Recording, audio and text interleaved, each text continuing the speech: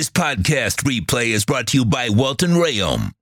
Call for a free consultation, 954-966-4646. At Welton Rayom, they don't get paid unless you win.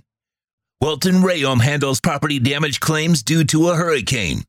Welton Rayom can help. 954-966-4646. By the way, the court storming has to end. You know, we talked about this a little while ago about how kids are different nowadays than they were in the past, and you can't trust them nearly as much.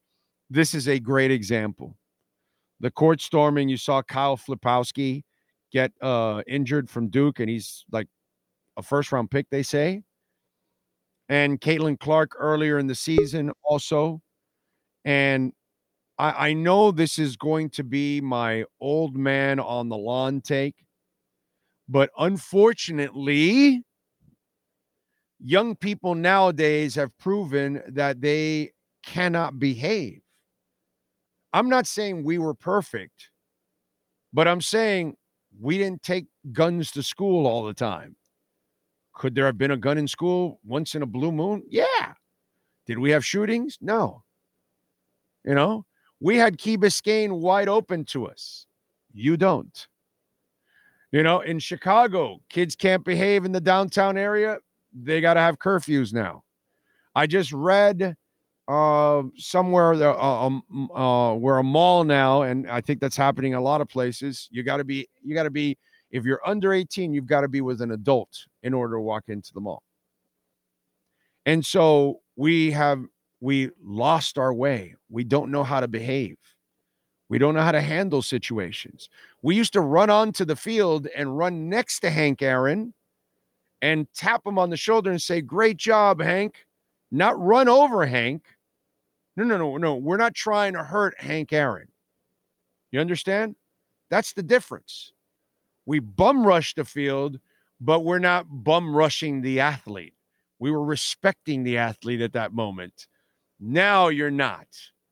And the Duke kid gets injured, and Caitlin Clark almost got injured. It's got to stop, unfortunately, because you don't know how to behave. And that's the problem. And this is why we have all these situations, and they're different now than they were 20 and 40 and 60 years ago. Why? Because, well, we were a hell of a lot more responsible then. Even at our younger age, we were a hell of a lot more responsible. You know, when we were young, we kind of knew it didn't exist, but we kind of knew you don't eat a Tide Pod. Just saying. Just saying. That's all. You know, so these TikTok challenges that you idiots do.